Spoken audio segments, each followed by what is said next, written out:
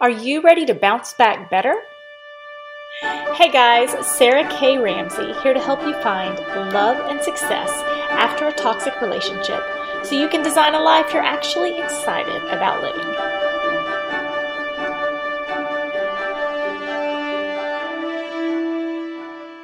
So how many of you guys have been in a relationship where you feel like the finish line is always moving? Okay.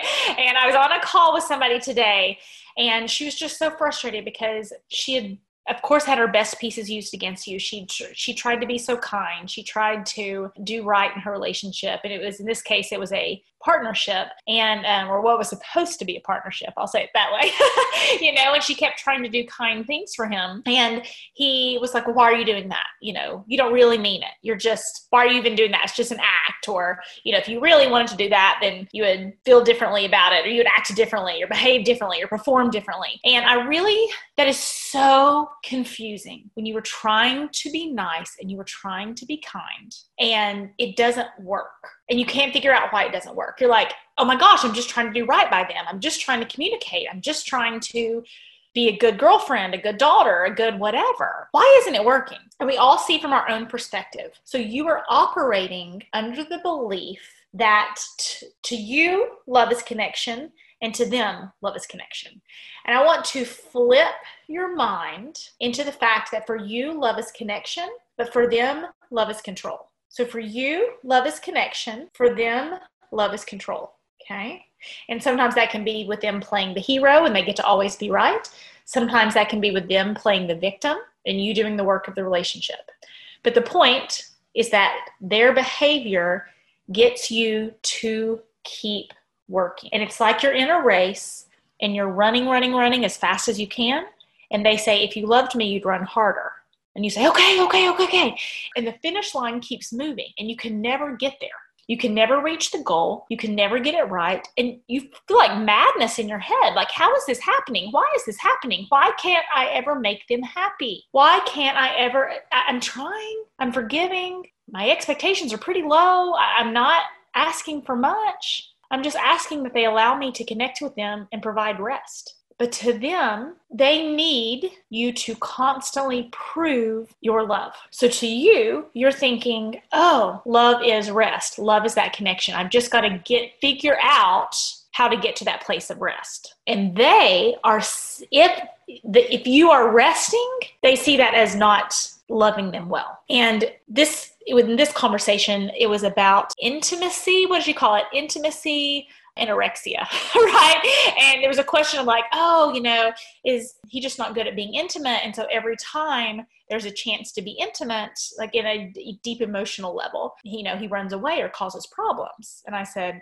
the problem with that language, the problem with that hope is then you get in your head that you just need to love them harder. They've never been loved well. They're not good at accepting love. I just need to love them better. I just need to work harder. And if in their mind, love is you running, you working, you trying, you see the unhealthy dynamic of that because you think, oh, I need to work harder so they can feel loved. And they're like, yeah, you should work harder so I feel loved. And no wonder you end up exhausted. No wonder you end up confused because it's like, why can't I get it right? And there's that lovely smart girl syndrome, which so many of us have in common, where we've never met a problem we couldn't solve.